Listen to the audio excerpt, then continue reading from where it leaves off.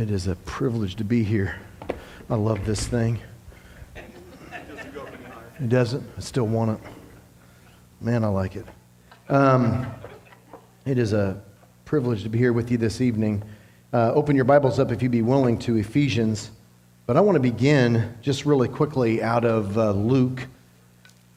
And this is something the Lord has been just really dealing with me on.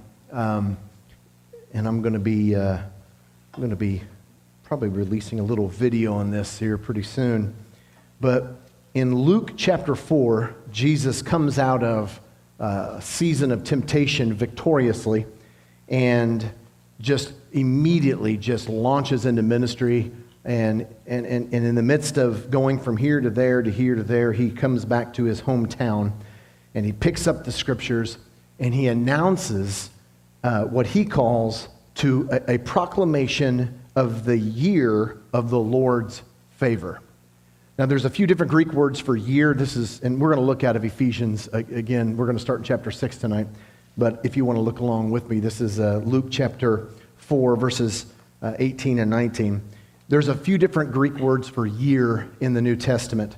One we're probably most familiar with is the one used in Luke 2:41, where every year his parents went to Jerusalem for the feast of the Passover. And that word year means year. It's what we think of as year, where we go, every year we celebrate Thanksgiving. Every year we do whatever. That's that word year. But the word in verse 19 is not year. This word means age or season. And it's literally described in your Greek lexicons as a kind of an undefined long period of time. And it's just, Jesus says, listen, he stands up at his church, so to speak, and says, we have entered into a new season where God is going to do these kinds of things. And it's right out of Isaiah. And of course, Malachi and Isaiah and Jeremiah and Ezekiel, several of them prophesy about this, but Jesus chooses to quote, I believe this is right out of Isaiah 61, yeah. But he says in verse 18, these three things are going to mark the season in which we're living.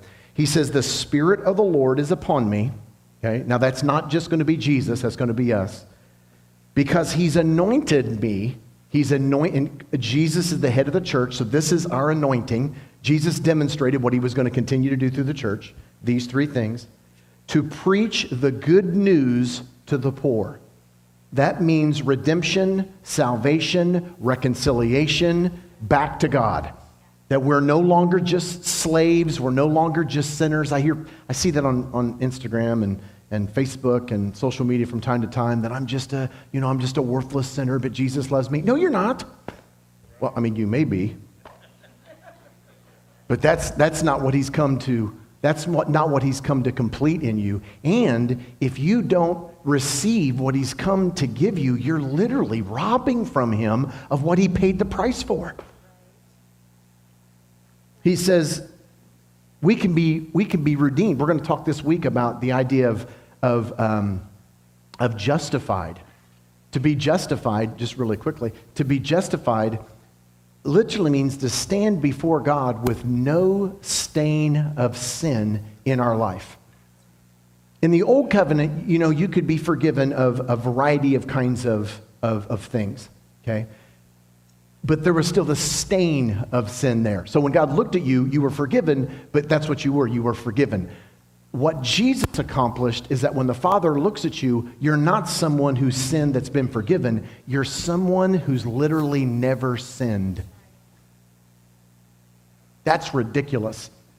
That when the Father looks at you, it's like you've never sinned before.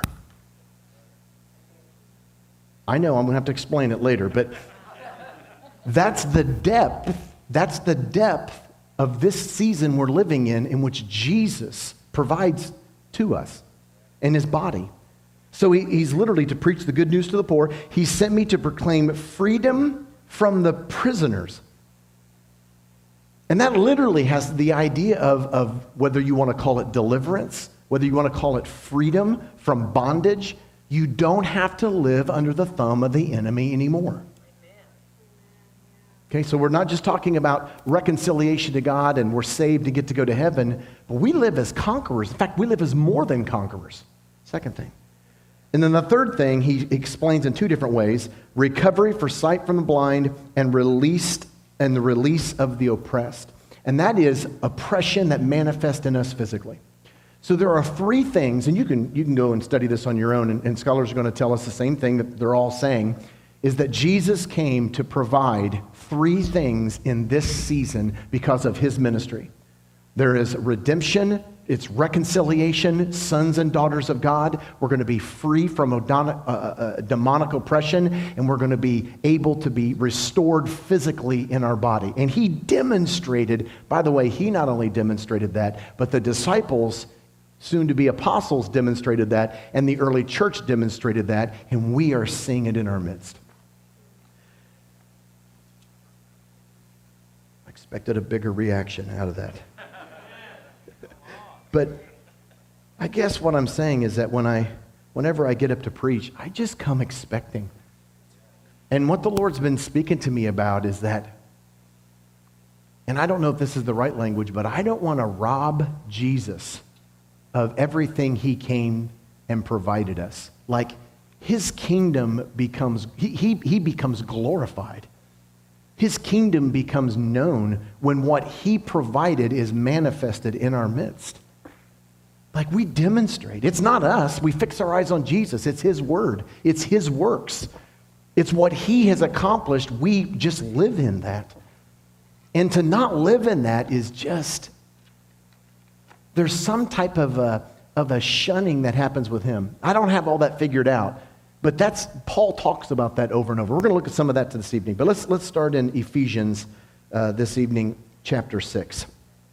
I was here, I don't remember when it was, a year or two ago, probably a year ago, maybe a year and a half ago. I was here some time ago.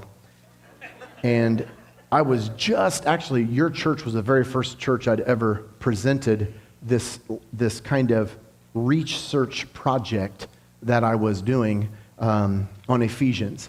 And some of the terminology that Paul was using to this church. And just a really quick kind of introduction to the church at Ephesus. We know more about the church of Ephesus than we do really about any other church in the New Testament. I mean, we have a really long history with the church there in Ephesus. We know how it started in Acts chapter 19. Apollos and Paul are ministering alongside of each other, and they come to this point in time around chapter 19 where Apollos goes on into Corinth, and Paul goes through the interior, whatever that is, but probably the interior of Asia Minor, and he comes into Ephesus. And there's this tremendous movement of God that happens there, and as you go through the next couple chapters, you learn that it takes him 2 years to kind of sort out all that God did in that place. I mean, it was extraordinary miracles. That's the language that's used. God did extraordinary miracles through Paul. I mean, they are taking pieces of cloth that touched Paul, and they're taking it across town, running into the nursing home, putting it on people, and that person's healed. And so it's this kind of demonstration of what scholars call a Gentile Pentecost. Like what happened in Acts chapter 2 happens in Acts chapter 19. And the church is born. And you get to see not only just in the book of Acts over several chapters, Ephesus becoming this kind of place where Paul is launched out from. We know he was first launched out from Antioch, but later on, really Ephesus becomes his base of operation. Timothy ends up pastoring there, who Paul kind of mentored. And when he's in prison and he writes 1st and 2nd, those 2 letters to Timothy, those are written to Timothy while he's pastoring in Ephesus. He writes a letter back to the church in Ephesus. And so you really see, and in fact, the neatest part of all of this in Acts 19 is this guy named Demetrius. I think he's Russian. Demetrius sounds Russian. He gets up and he's a part of this false god worship little side shop, creates these shrines and stuff for Artemis, I believe it is, and him and his little guild members, they took a hit on the business because God has done so much, stuff in their midst. he goes and starts this riot, and he goes to the town hall, and they have this basic town hall meeting kind of a thing there. And his statement is that this fellow Paul has not only polluted all of Ephesus, but the entire province of Asia. The scope of that revival just didn't affect Huntsville, but the entire area of, how far do you want to go? Alabama, we'd love to have it in Tennessee. It was just this tremendous movement of God. And out of that movement of God, all the other churches, like 10 or 11 of them in Asia Minor, literally Ephesus was the ones that spawned them. And there had been a few Paul went before then, but literally they were fed. They were like these child churches of the ministry at Ephesus. So there's a few things, well, and just the last part of this, by the time you get to Revelation, you have 40 years-ish separated from the ministry in Ephesus, okay? And now, of course, Paul is dead, Timothy is dead, probably the whole other generation is dead, and you have John the Apostle who's centered in Ephesus. And he's writing this letter, and Jesus, in Revelation chapter 2, brags on the great-grandparents, the Acts 19 church, to the grandkids, Revelation chapter 2 church in Ephesus. He tells them in Revelation 2, I wish you were more like Acts 19. So what's so significant about this letter is not only just the ministry that took place there, but it wasn't, what Paul is writing, this wasn't theory. We talk a lot about, honestly, a lot of what, I don't want to be scolding with the church in the United States, but a lot of what we talk about, and a lot of what, let me just use myself. It's easy to scold yourself.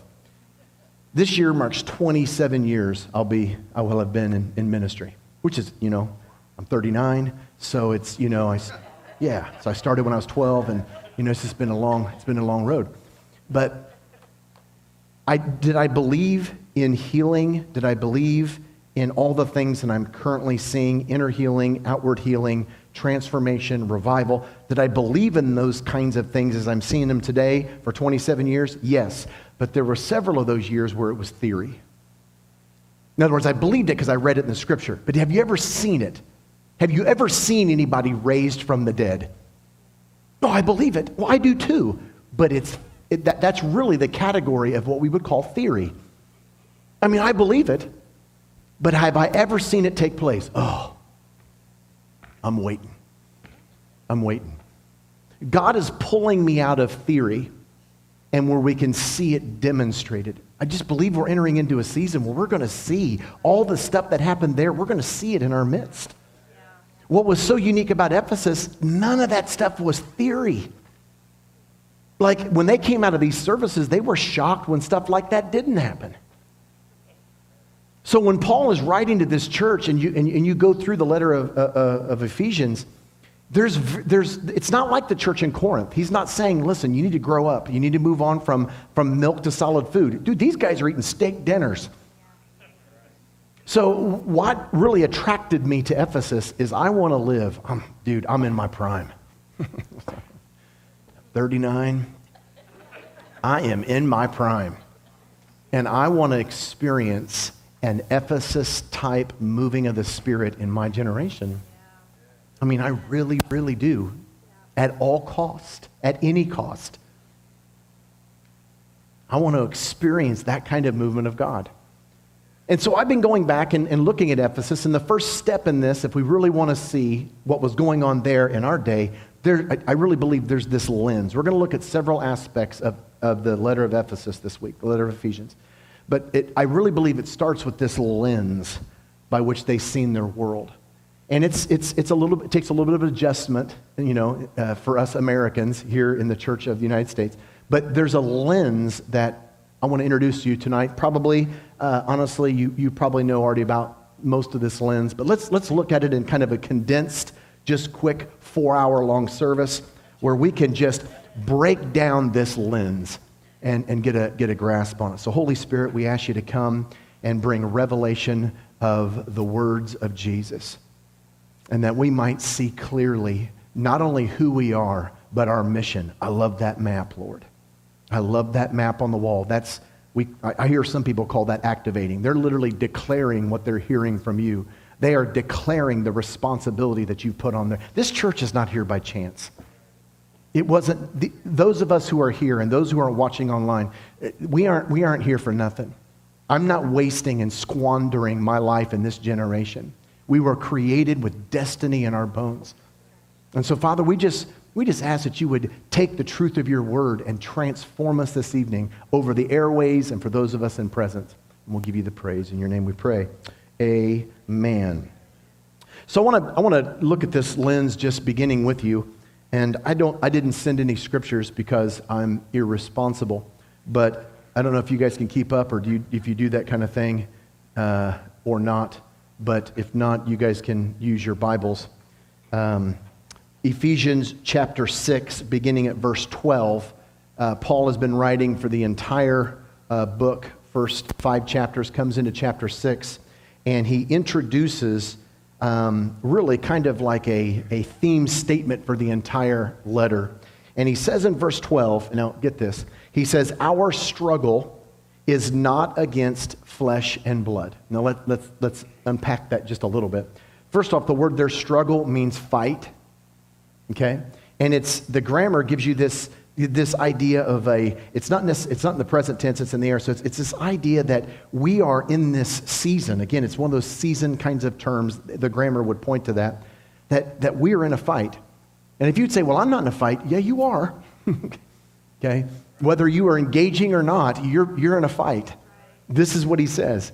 Okay? Our struggle, our wrestling match, our fight, and then he says, is not against flesh and blood. And I struggled with that at the beginning because in the United States especially, we default to the physical. And what we mean is in the arguments that I have with my kids, in the pressures that I feel driving down the freeway, at my job, with my relatives, okay, the tension I feel with my wife sometimes, we feel like, I tend to default to the physical. Okay? That if this would physically change, if this person would act different, or if we'd have this right person in office, or if we would just do this physical thing, everything would be cleared up. That's just not his lens. So there's 2 different things that we're going to be looking at today. We're going to be looking at the physical realm, and we're going to be looking at the spiritual realm. And what Paul says here in verse 12 is you and I don't fight here. Our battle is not physical. Our battle is spiritual. Now, I want to say quickly, it's not that we don't have difficulties in the physical, but the real battle is spiritual. And you can't fix the physical by the physical. This lens that they have is that when God transforms here, it like produces. You can use the word manifest here in the physical.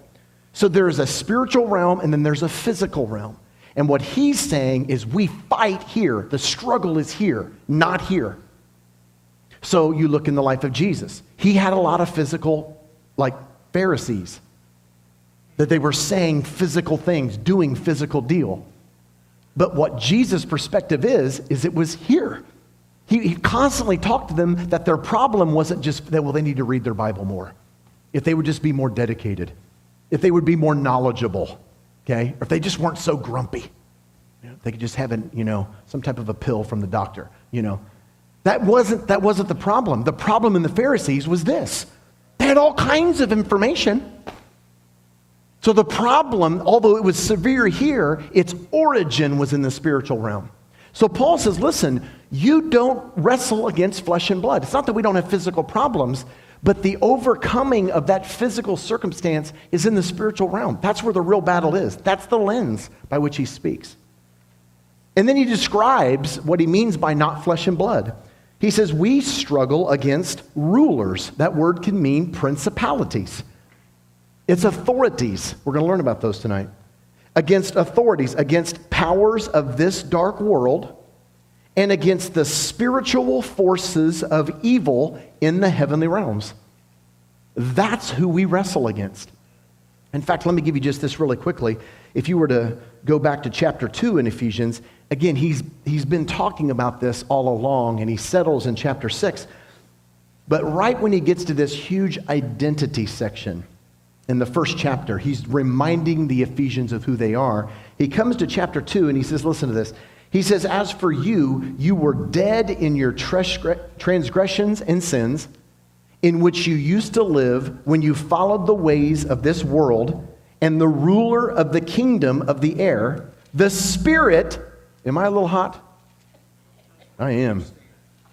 What am I doing? Just stay right here.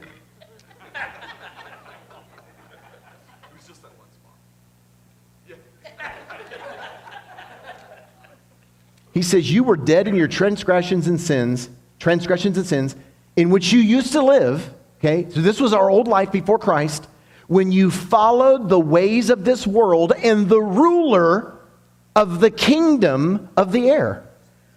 That's singular. There is a ruler.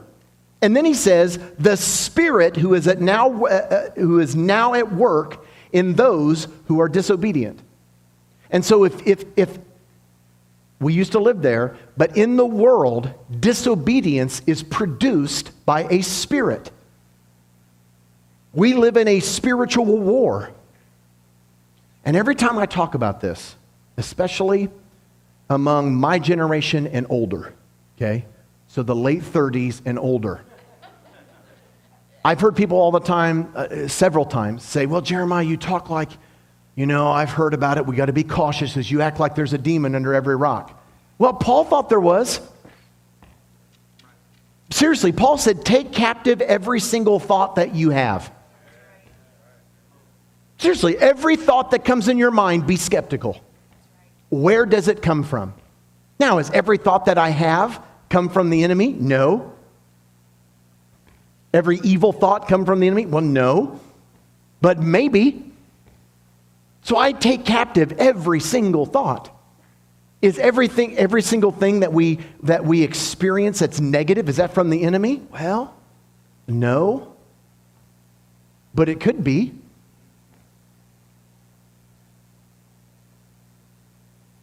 Not every fear that I have is from the enemy, but it could be. Not everybody who is riddled with heaviness and depression, not all of that it comes from the enemy. But we default like it isn't the enemy. And what's interesting is the lens by which they lived by is they defaulted that it was the spiritual realm. They always defaulted there. Because they were aware of this. They were just living in a season of the church that was brand new out of an old covenant when the Spirit was dumped and everything was. We've gotten used to that, I think. Or something.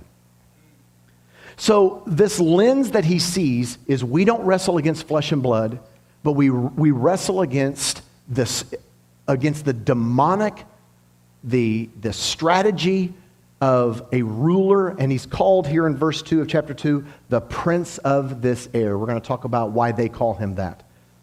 Okay, we're going to talk about why we say Satan is the ruler of the air. Why do we say he's the ruler of the air? We're going to look at that. But before we look at that, and again, I think we looked at this a couple years ago here, but it's much better now. If you were to track this down, because this is what I ended up doing, I was like, okay, where did this all begin? And I went back to the beginning, which our beginning is Genesis chapter 1, where all things regarding the physical world and humanity began. And the first thing that really was plain to me is that there's all kinds of things going on in the beginning that had origin before in the beginning. So the in the beginning is not really the beginning. It's the beginning for us, but it's not the beginning for God. And there's all kinds of things that existed before the beginning that was operating in the beginning. And we can look at several of those. The most obvious for me is in chapter 3, you have Lucifer, which is operating in the garden. And he's not just an angel, he is a fallen angel. He's not there to do good, he's there to do evil. And we know all throughout the scripture that there was war, that there was some departure, that there was wickedness found in him. And by the time you come to Genesis, and that's interesting to say, by the time you come to the beginning of mankind, all of that had transpired in the enemy and left him in the state that he's in, he had that state before we came along, and he surfaces in the garden, and you see confrontation between him and Adam and Eve. And I got really interested in that. I thought, wow. In fact, to be honest with you, stay put. The first thing that I really, and this was out of frustration about a year and a half ago when I was studying all this, I think I was having a bad day. And I don't know if you ever argue with God, and it's silly. He always wins, But I did. I remember looking up and I was like, yeah, I love you. I'm yours. But man, why did you involve us in this? I mean, listen, I've got enough drama the way it is. Could you just take, the angels and Lucifer and just go to another galaxy? Seriously, why did you involve us? And the word that I got back, or the impression I got back, is I didn't include him in this. You did. I'm like, touche. Touche. That we are the ones, Adam and Eve are the ones that literally invited him and included us in this mess. You say, how did that happen? Well, let me give you a couple passages. We're just going to look at two that really give illumination. They give revelation on the enemy and how did he get involved in the physical world? Why did he go after Adam and Eve? And why is he so concerned with you? The Hebrews author, you should eat the book of Hebrews sometimes. Just eat that thing for 6 months. He comes to this conclusion where he quotes the Psalms and he's like, what is man? Why would anybody be concerned with us? I mean, have you looked in the mirror? I'd try not to. I mean, what's man that you're mindful of him? What's the son of man? What's the big deal? Why is he the center of this whole deal? Why does this war? I mean, what's so big about mankind? We learned a little bit about this in Ezekiel chapter 28. And scholars tell us, and again, now look at this. All throughout the Old Testament, okay, and the old covenant, let me say it this way. The old covenant scriptures from Genesis to Malachi, it marked a period in human history when, strangely enough, they were more, even though they were not able to participate in the spiritual realm like you and I are, they were more aware of the spiritual realm, it would seem, than you and I are, especially as Americans. For an entire old covenant time period, the people of God during that season, that 40,000-year period, they were aware that there was a spiritual battle going on, even though they didn't participate in it. They were living here, but they were aware of the battle here. For instance, Ezekiel, and this is later on in the history, but Ezekiel is writing of this. When you come into Ezekiel chapter 28, he's giving this lament. God says, hey, I want you to give a lament for the king of Tyre. I want you to weep for this guy. And he is a guy. And the lament is, God is bringing judgment on this king, this physical king, because he says things like down in verse 2, you say in your heart, I am a God. And God's like, dude, you're not a God. In fact, you're going to die, and it's going to be terrible. And so all of this in the beginning of this chapter is a lament for this physical king that is deceived by the spirits in the spiritual realm, the demonic spirits in the heavenly realms, and he believes that he is a God. He's not. He's physical. So there's this lament over this physical king. By the time you come down to verse 12, and actually verse 11, the word of the Lord comes to Ezekiel again, and God says, I want you to give another lament. And this time, it's not just for the physical king of Tyre. I want you to give a lament for the spiritual ruler over Tyre, who is actually playing the physical king of Tyre as a puppet. So you have the physical king of Tyre, and he's being judged because he is allowing this demonic spiritual ruler in Tyre to control him and bring about his desire into the physical realm through this king. I mean, he's just demonic. This king is horrible. And when you go down and look at, scholars tell us from verse 12 all the way down really to the end of the chapter, this spiritual ruler that's being described is none other than Lucifer, none other than Satan.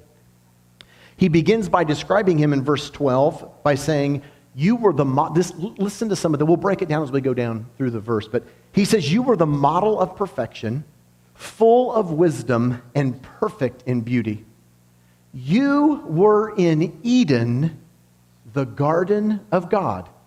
Now, I looked everywhere that I could find in every resource, and Pastor and I have some pretty fancy resources, okay? Some pretty fancy resources. I can't find anywhere from any scholar and anywhere in the Scripture that tells us Eden is a spiritual place.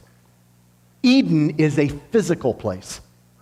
And he says, you were the model of perfection, full of wisdom, perfect in beauty, and you were in Eden, the garden of God. You were in the physical Eden. You're like, really? Well, we know that he was there with Adam and Eve and tempting, but is that what he's talking about?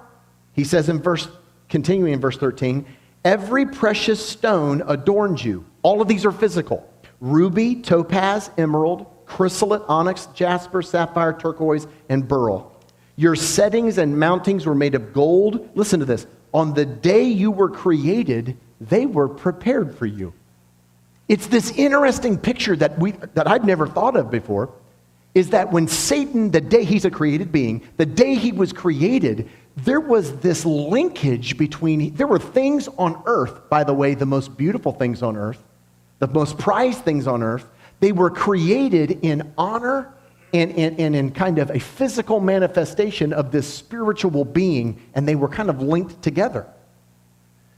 And you see Lucifer, before he became Satan, was created and had this, he was in the Garden of Eden, and the best of the earth was created on the day he was created in like this linkage.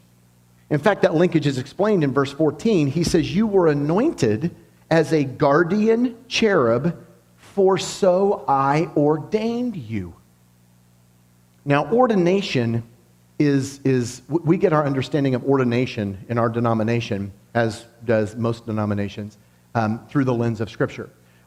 Anyone can come to your church. I had this when I was a pastor for about 2 years before they fired me. And we had this guy show up one Sunday. And he said, hey, I want to speak in your church. I'm a prophet. I'm a prophet of God. You need to let me speak. And I was like, yeah, I don't think that's happening. He goes, you don't honor a prophet of God? I was like, you're weird, first off, okay? And I was like, where's your ordination? By God. I was like, you need to read the Bible. What ordination is God calls men, okay, God gives men calling, and that calling is recognized and it's recognized, and there's a platform given by his body. So, for instance, when I got my call to preach, my pastor came to me, my church recognized that call, and I got a local license, and they gave me a position of authority to begin to exercise that call. I did that for 2 years. I held that local license for 2 years. Hey, didn't kill anybody, turned out pretty good, didn't lose any teens on the retreat. They said, hey, yeah, let's take him up another level. And so they took me to the district, and I got my district license. So they took me from the local church, and they unleashed me all over the state. And I operated in that accountability for, 4 years, something like that? 4 or 5 years. And then I was ordained by the Church of the Nazarene. So ordination is not just a calling of God, it is a calling of God that is very public, and it's recognized by the body.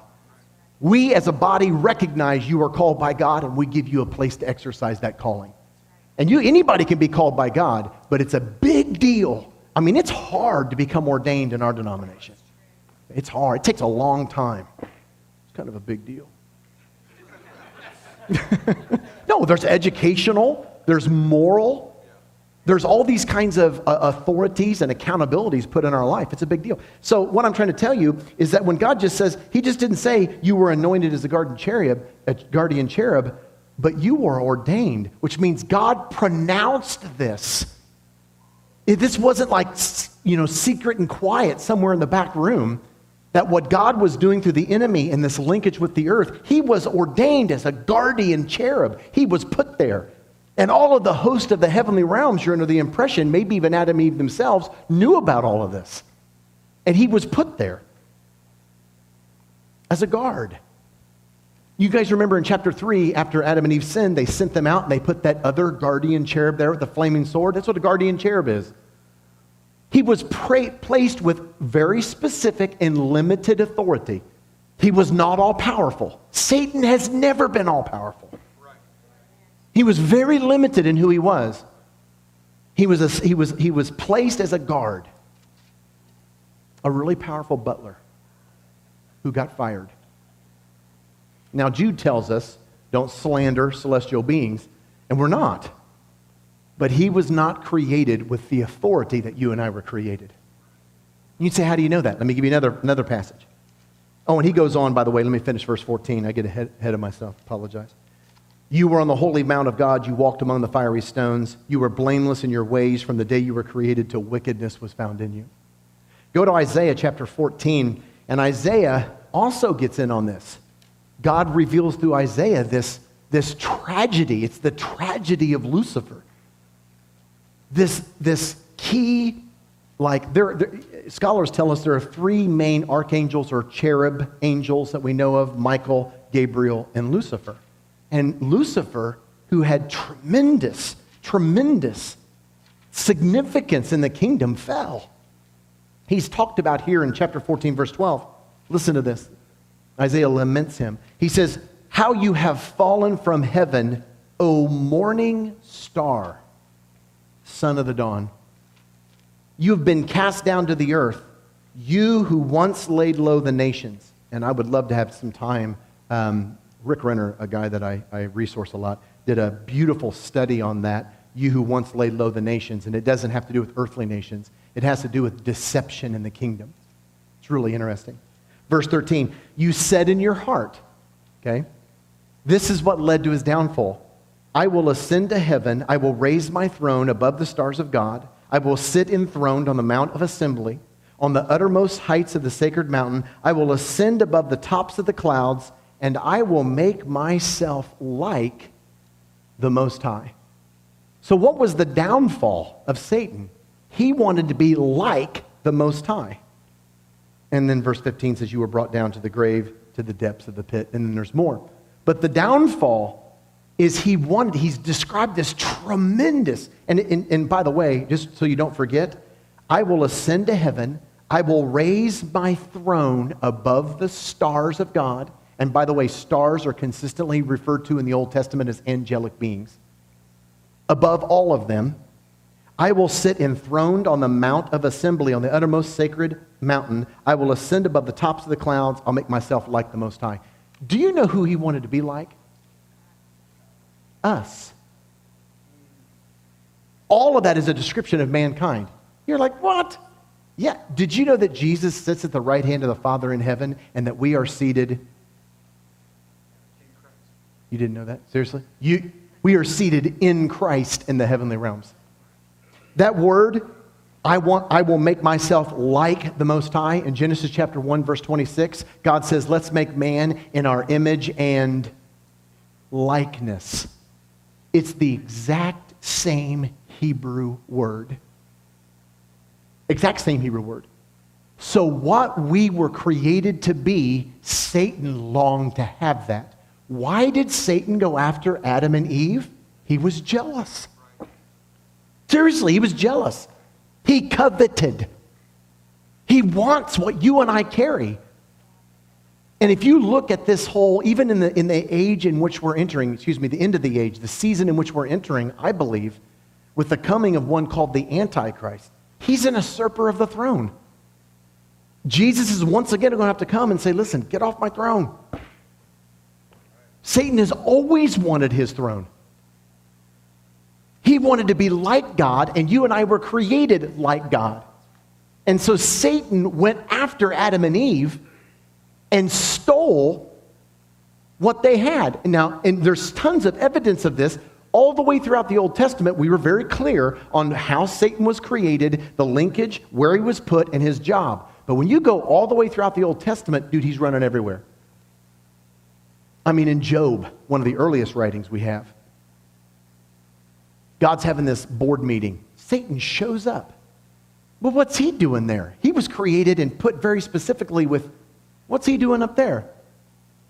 God's like, hey, what are you doing? Where you come from? Satan's like, checking out my turf. The whole world. He wasn't created as ruler of the world. Well, how did he get that? It was Adam's. Give me some sign you're with me. I can't tell.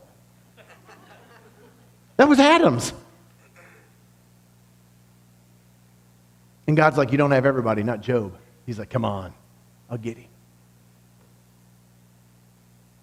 In Zechariah, I believe, he shows up in the judge, like he literally shows up as this accuser, which is who he is, and he's bringing accusation against Joshua, the high priest.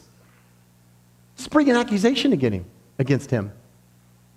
When you come into the new covenant hour, at the temptation of Jesus, right before the verses we looked at in Luke chapter 4, Satan, Matthew talks about it as well, but Satan takes Jesus up there in Luke chapter 4 specifically, verses 4 and 5 and 6. And he shows him in an instant all the kingdoms of the world. And he says, they're mine. All of this I will give you, because he says it was given to me and I can give it to whoever I want to. And you're like, who gave him that? Adam gave him that. Adam gave him that. Jesus says, dude, you're not giving me anything. I'm taking it back. Because what had been manifest, and Paul writes of this in Ephesians chapter 6 and in chapter 2, that the ruler of the prince of this air. See, when Jesus came, Paul says he made a public spectacle. He disarmed the powers, the rulers and authority.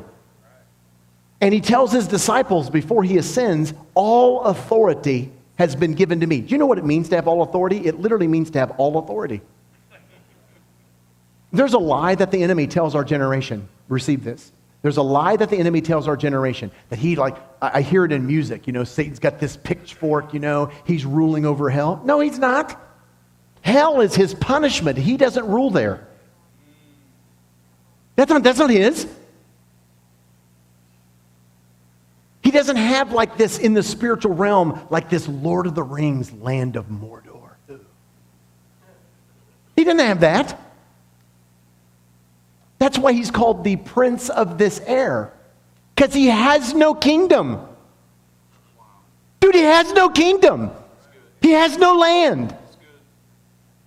Because all authority's been given to Jesus. You're like, well, where does he rule? He rules in the lives of those who let him through sin. You don't have to let him rule. You are seated in Christ. So when Jesus came, he says, listen, we're entering into a new era. We're entering into a new age. And what's that age? Yeah, Satan has no more power and authority. He's been defeated. He's beneath you. You don't have to tolerate. He's easily identifiable. And he only rules where you let him rule. Period. And I carry this with me. By the time you come into the New Testament, get rid of that.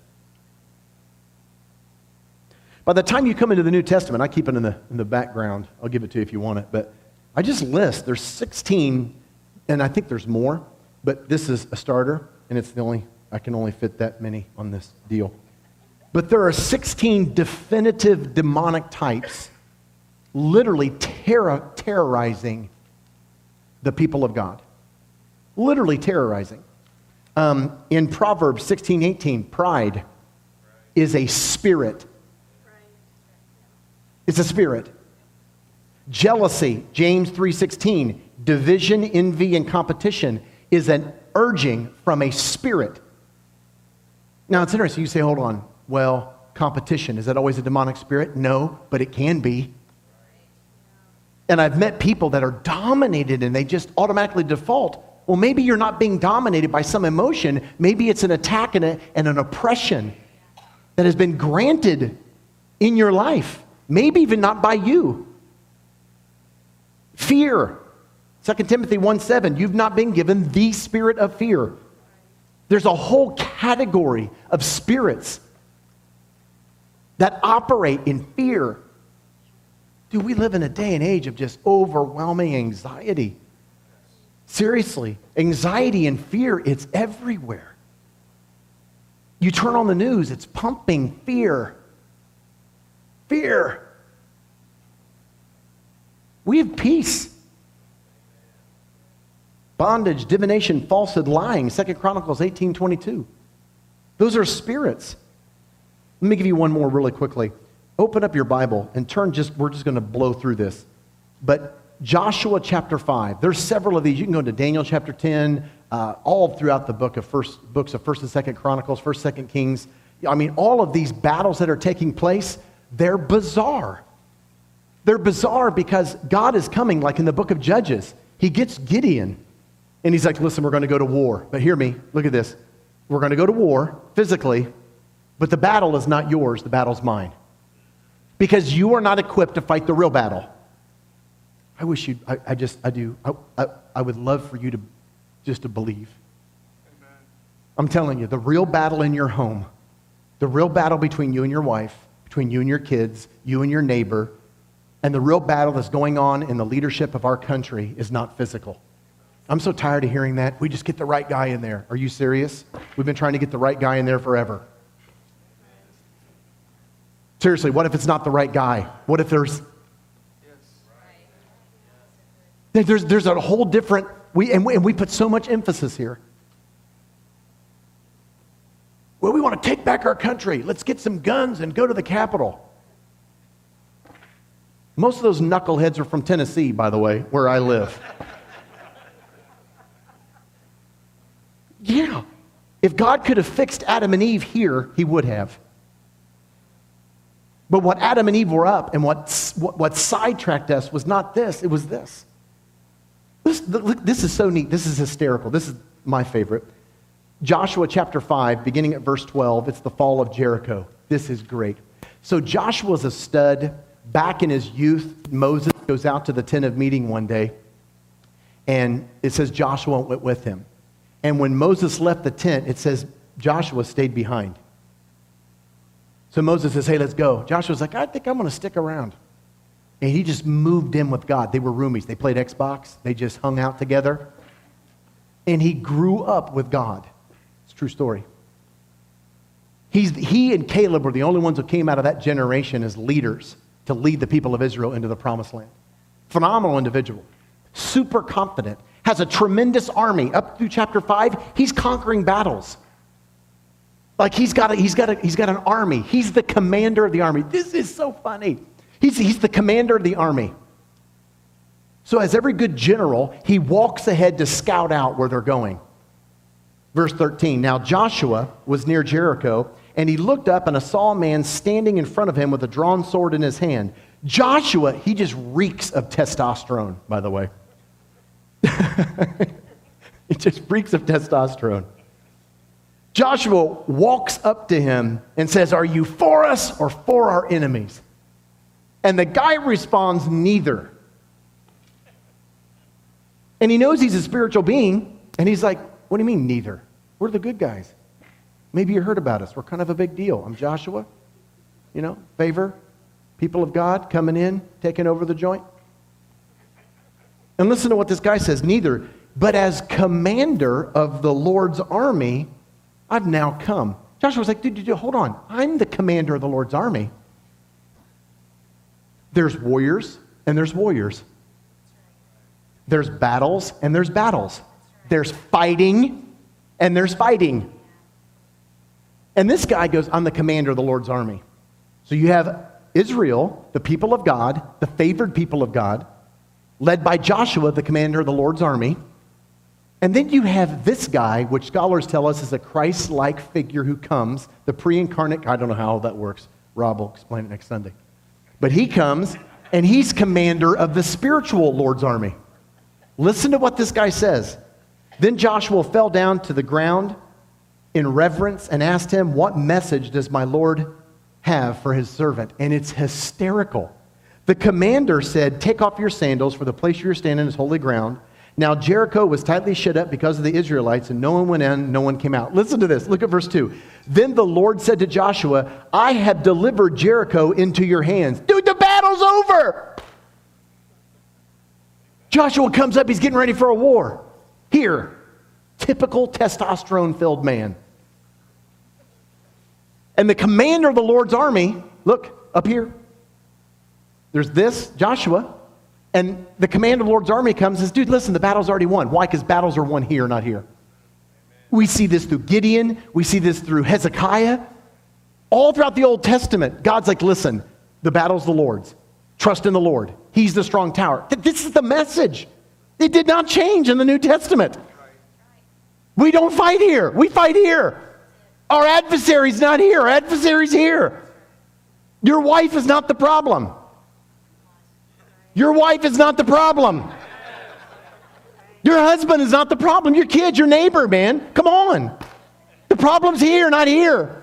That's their lens. I'm telling you, we fight here, and the enemy just laughs at us. The battle's here. In fact, he ends up telling Joshua, don't screw this up. Go into the city, start walking, don't say anything. Don't say one thing to him. We've already won. And I usually give an illustration out of Daniel chapter 10 where Gabriel comes to Daniel and he's getting ready to lead, and he tells Daniel the people are getting ready to go back into their homeland after 70 years. Daniel's been poking around in Jeremiah the prophet, and Gabriel's like, oh, I just come from Persia. Man, it's been crazy. Michael came and helped me out. Man, it's nuts. Daniel's like, what? What are you doing in Persia? Oh, they were coming along after the Babylonians.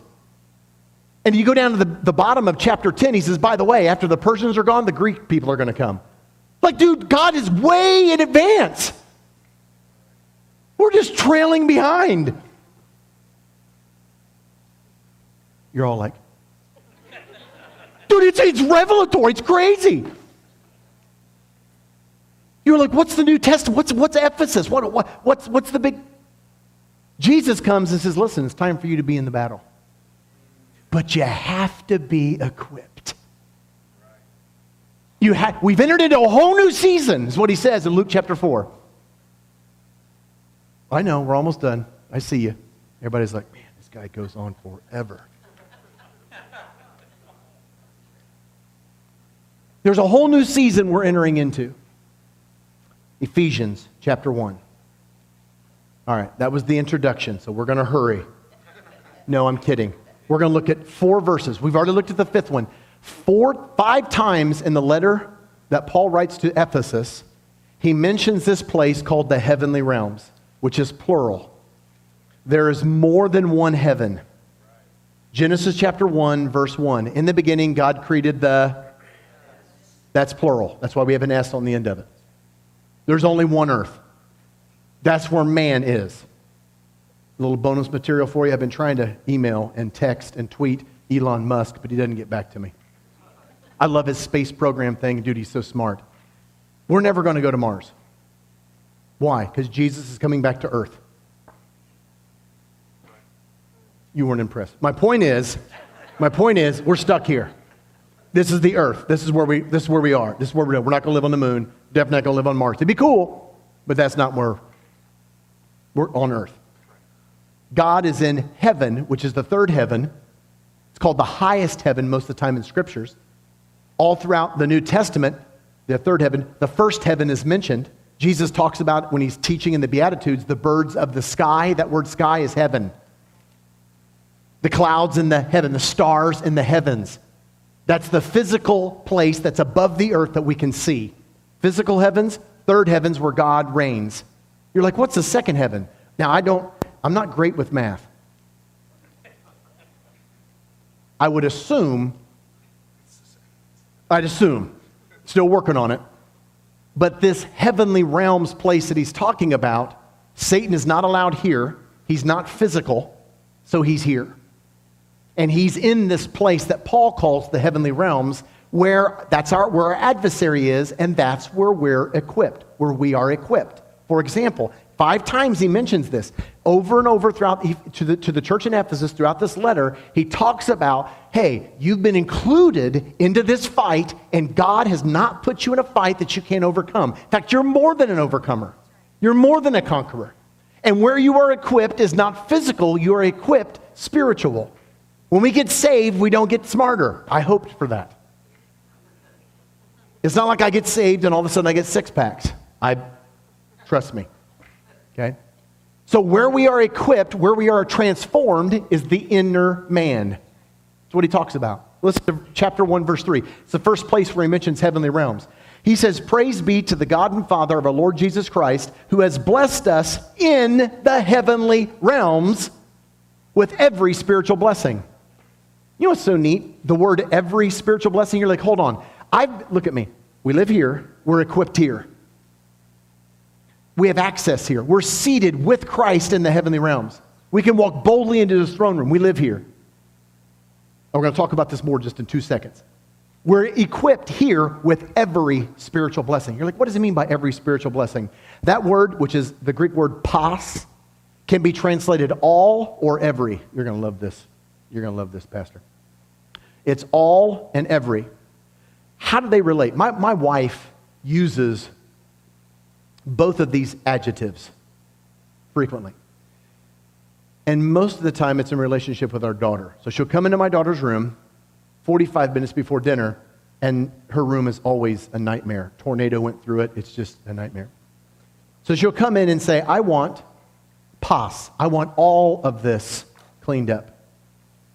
And then she'll leave, and then unlike your perfect children, she'll come back in 30 minutes, and nothing changed. She'll switch adjectives. And she doesn't say, I want all this cleaned up. She'll say, I want every single thing in this room. It's a gift the way she says it. It's like profound. It's the fear of the Lord. It's a gift. She says, I want every single thing in this room picked up. So what's every and all, and how are they related? Every is the same thing as all. It's just highlighting the every bit of the all. See, it's one thing to say you have all the blessings. You do. You have every single one of them. There is not one thing more that God could give you.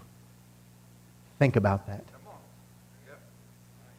You mean, I wonder if that means the reason I don't overcome in my life is not because of Him, but because of me. You have everything. We have everything we need. Well, we want God to do a new... Dude, God can't do any more than He's already done. Just run with that. He can't do any more than He's already done. He's accomplished everything in Christ. Said it's all yours. Praise be to the God and Father of our Lord Jesus Christ, who's blessed us in the heavenly realms with every one of the blessings. Listen to what He says next. He uses the second reference to heavenly realms, beginning down in verse 18. Listen to this. I pray also that the eyes of your heart may be enlightened. Now, why would He say the eyes of your heart? Okay? Your eyes, your heart does not have eyes. Your head has eyes.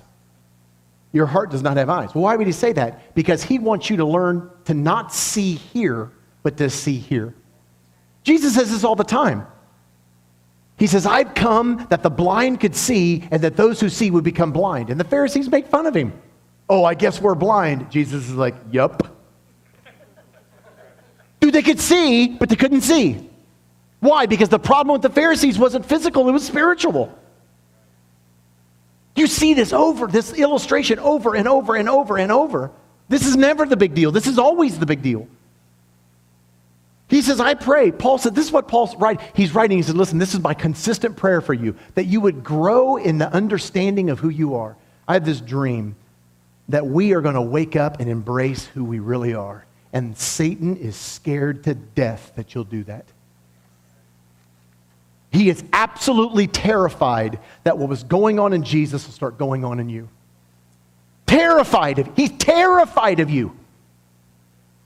Terrified of you. Paul says, I pray, here's what I pray for you, that that you would spiritually see, the eyes of your heart would be enlightened, in order that what? You may know the hope to which He's called you, this glorious riches, inheritance in the saints, and His incomparably great power for us who believe. We have power. Oh, He describes it. That power is like the working of His mighty strength, which He exerted in Christ when He raised Him from the dead and seated Him at His right hand in the heavenly realms, far above every rule and authority, power and dominion, every title that can not only be given in this age, but also in the age to come. Dude, every title. There's no title that will ever be given that is going to be above Jesus.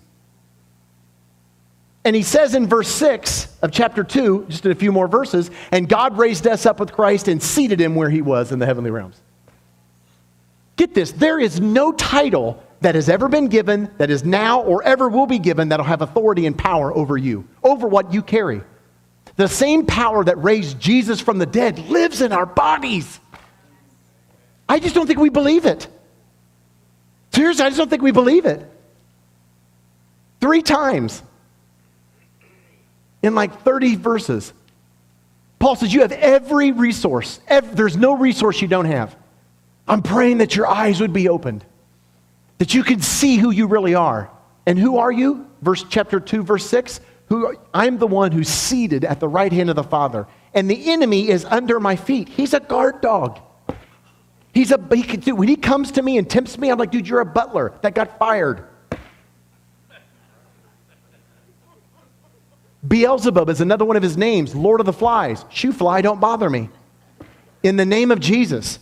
Church, that's what we do. We resist him, and he flees in terror. Why? He's scared to death of those who know who they are. Because what was going on in Jesus is going on in us. I anticipated screaming and yelling and cartwheels from old ladies. Here's the last statement. By the time you come to chapter 3, verse 10, he mentions the fourth time, and I was going to go through and read this, but I won't. He spends all of the first 3 chapters just overloading us with who we are in him. And then he says this in verse 10 of chapter 3. Here's God's intent with all of this. Here's his purpose. Here's his reasoning. His intent was that now, right now, through the church. Listen, his intent was that right now through the church, the manifold wisdom of God, the full plan, what God's been up to, his thinking behind the scenes, all of that would be made known, not to us, but to the rulers and authorities in the heavenly realms. Hold on. You're telling me that God's plan from the beginning and everything that he's just described in establishing mankind and seated him in relationship as sons and daughters of God, created in his image and likeness. Angels weren't created in the image of God. We were. And now, God's intent was that now, through the church, all of this plan was to be revealed to the rulers and authorities in the heavenly realms. What does it mean by that? God is revealing through the church now to the demonic realm, you are not in charge anymore. You can't have my city. You can't have my relationships. You can't have my kids. And I pray with that kind of authority. You can't have my health. You can't have my kids, man. You can't get on my property. Let me give you an example. Dude, that's ridiculous. Why did he just smash the enemy? He will. Through us. Jesus is going to come back with his bride. It's phenomenal. Last year, I was at this church, I'm telling this illustration at Lake Jackson, Texas, beginning of January. About a year and a half ago, you may have gotten one of these messages as well. I can't remember. I think you did. You can correct me if I'm wrong. People were getting on Facebook. And it was demonically inspired because there was fear attached with it. One of the easy ways to distinguish the enemy's voice from every other voice, it comes with fear, intimidation, stress, anxiety. He always operates on what has been and what will be. Jesus is right here in the present. So you're going to come to recognize his voice. He's a liar. It was demonically inspired. There were people that were grabbing my Facebook. Not my Facebook, but they were getting on my Facebook, taking a picture of my profile and my background, and then they would friend all of my friends to follow what they put as Jeremiah Bullock Ministries, like period INC. And so they were copying my page. And then they were mailing people all over the country, messaging people, pastors, saying, beloved pastor, beloved brother, hey, I've been praying for you, I love you. And they get back, thanks, Jeremiah. You're talking kind of weird. Oh, I want to let you know about this new product got coming out. And they were soliciting churches for money. Did I tell you? But that happened? Oh, it's crazy. Every week, I'd report it, they'd start up another one. And I had all these pastors calling me and say, hey, it was horrible. I kid you not. One morning I woke up and it was clear as a bell. The Lord was like, why are you putting up with this? I'm like, me? You're the strong tower. Hello? Did I fall out the window? I mean, I don't think I'm living in sin. And literally the Lord was like, don't put up with that. What do you mean don't put up with that? Like I have authority over that happening. And I did. I declared it. I was like, here's really quickly. Let me insert this. We're going to come back. Apple company, the company Apple, phones, watches, they have two different departments. They have what we call the quality control department, where everything they put out, there's a certain quality that they're going to, ensure and warranty, and it's got to be, quality control.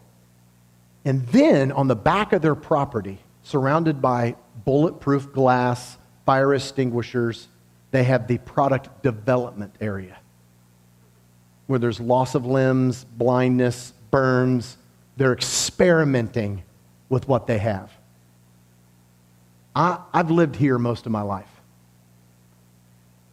I'm now living here. You'd say, what do you mean? The same power that raised Jesus from the dead lives in my body. I wonder what that looks like being released in the physical realm. I'm biblical. Come on, I'm not just making stuff up. But I wonder how this applies. And I did. I heard the Lord. And it literally led me on how to pray. And I said, Satan, I don't give you permission to mess with my ministry Facebook page. It belongs to Jesus. There's no sin in my ministry. There's no sin. You can't do this if you have sin.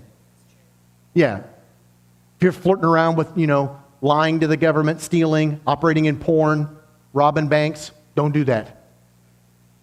Don't do that. But I was like, there's nothing going on in sin in this ministry.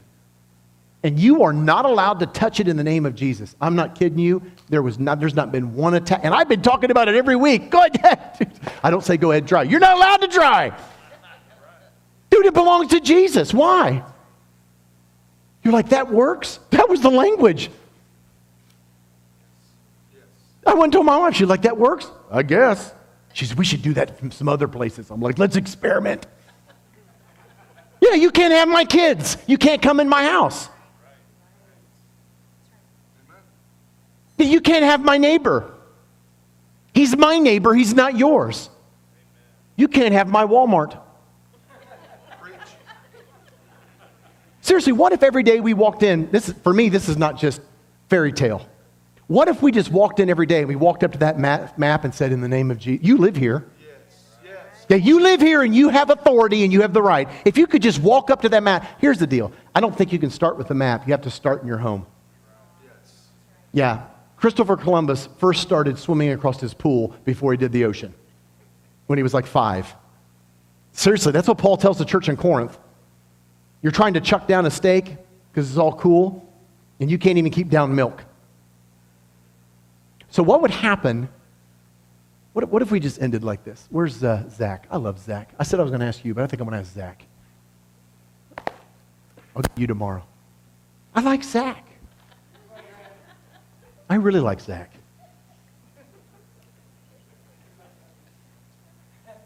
Hey, I come expecting. You wouldn't, we've got a Facebook page. I want you to follow it. Not just like it, but follow it. Jeremiah Bullock Ministries. I want you to go, and those of you online, follow our YouTube page. That dude's free. I don't charge. I put updates every week where I've been. You wouldn't believe the stuff that's been happening, which is probably the problem. What God is doing, it's incredible. I'm in product development. We're seeing people not only physically healed, but inwardly healed. I had a lady, I won't give you any details, I won't tell you where she's from, no embellishment. She's 88 years old. She was inwardly healed. She sat down with me and told me, in tears and rejoicing. She got married at a very young age, back when they got married at a very young age. Her husband went off to World War II. And after he left, her neighbor came over and raped her. And she told me something held on to me. And for the first time in my life, I became tremendously promiscuous. Had multiple affairs on my husband while he was gone. She says, I was just in torment. I was in fear. So my husband came back. We started going to church. I got saved. I repented, was forgiven. And she says, I've lived under that bondage for 70 years. I hear condemnation. She was talking about all this stuff she hears, the temptation she has, the dreams that she has. Was she saved? Absolutely she's saved. But she hasn't been transformed. Romans 1-8 is all about being saved and sanctified. He builds that up to chapter 12 where he says you have to be transformed by the way you think. In the Church of the Nazarene, we believe in crisis points. Initial sanctification, entire sanctification, and then ultimate sanctification. It's where you croak. And from entire sanctification until ultimate sanctification is this area that Wesley said, growing in grace. And what's growing in grace? Where you begin to assert your authority and who you are in Christ, and you overcome strongholds of the mind. And that girl was set free. And it frustrated me because she lived for 70 plus years in something that she didn't have to live in. Last week, I was in Carthage, Missouri. A 74-year-old man showed up to the men's breakfast at 2 o'clock. He couldn't come to the services because at night he can't see and he can't drive. I don't even know if his wife was still alive. But he showed up at the men's breakfast. He comes up to me, short guy, white hair. And he said, I was watching online. I want you to know that I was set free in my living room yesterday. He didn't tell me what it was. But that little old 70-year-old guy was bouncing up and down. I'm like, don't break a hip. We'll heal that sucker, but don't do it. And there's those of you watching online. This is you. This is for you. And there's those of you who are here.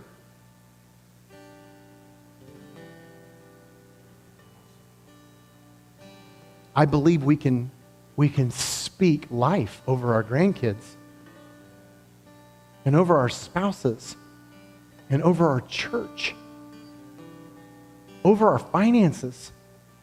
I just believe that. It's called provision.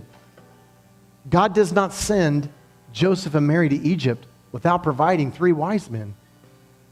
He just doesn't do that. So let's just listen. Let's just listen to the Holy Spirit tonight. Let's just pause. I think there's one side of what we're doing where you're going to go home and go, I need to read some of this. That's a little bit. And rewatch this. It's recorded. Get on my Facebook page. Get on my YouTube channel. We got it there. I break it down in 10 minutes of truth and all of that. We just break it down in 10 minute segments. I teach on it. And I'll walk you right through it. It'd be great. So there's that side of it. But this isn't just some intellectual exercise where we have more knowledge and a great Bible study, and that's super cool. I'm not interested in that. I'm no longer, in the name of Jesus, I'm no longer interested in preaching things that I cannot demonstrate. Because we're living in a day where the world's going to look at you and say, put up or shut up. And I don't blame them. Because we've been running our mouth for a long time and not putting out. You with me? Come on. Why can't we expect for more? And I'm talking to someone, you guys, I watch you. I keep tabs on this guy. I hear what he's singing about. Some new songs that maybe weren't sung here maybe 4 or 5 years ago. Why? Well, you're singing about things that are happening. And so maybe you do. Maybe you need to get out of your seat. And maybe it's been a long time. And I know what you're thinking. I'm looking at some of you thinking, if you come down here and kneel, you ain't getting up. We'll help you. There's other places you can sit, but let's cry out tonight. Let's listen. And then Zach's just going to kind of, let's make this atmosphere more conducive. Can we, for response? That means maybe dim the lights. Let's put it in a worship setting. And in a minute, Pastor Rod's going to come and he's going to close us. But Father, guide us in these moments. Maybe we need to respond. Maybe we just need to stand up where we're at. Maybe there's some here that say, hey, my thought life has been a mess.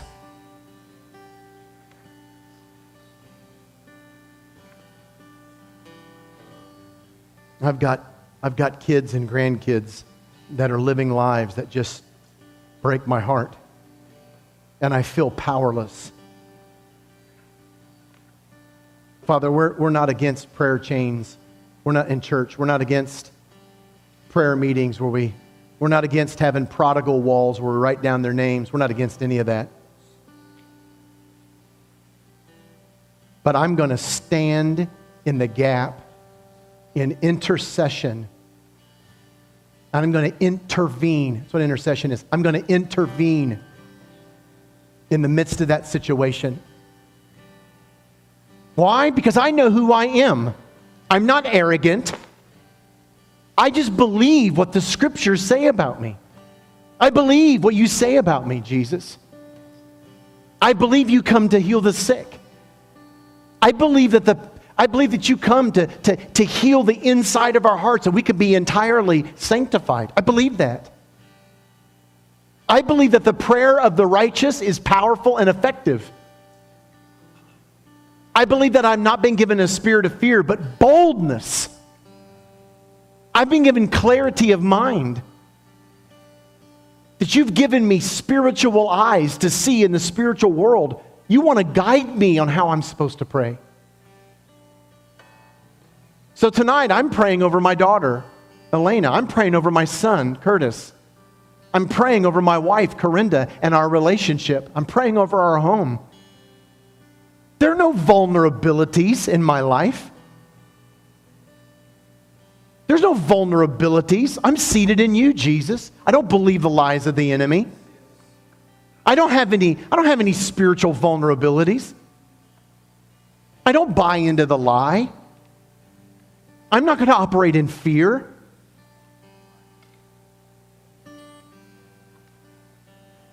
Heads are bowed and eyes are closed. In the name of Jesus, if you're here tonight and he's speaking to you, respond somehow. We call that activating. I don't know if that means anything to you. Everybody's got different terminology. But we call that responding. Maybe you and your wife need to come down and pray. Maybe you and your husband need to stand. Just grasp hands and say, we're going to stand in the gap. We're going to stand in the gap with our kids and our grandkids. We're going to intercede for our city. I mean, wouldn't it be something if we could just witness all the theories that we believe in?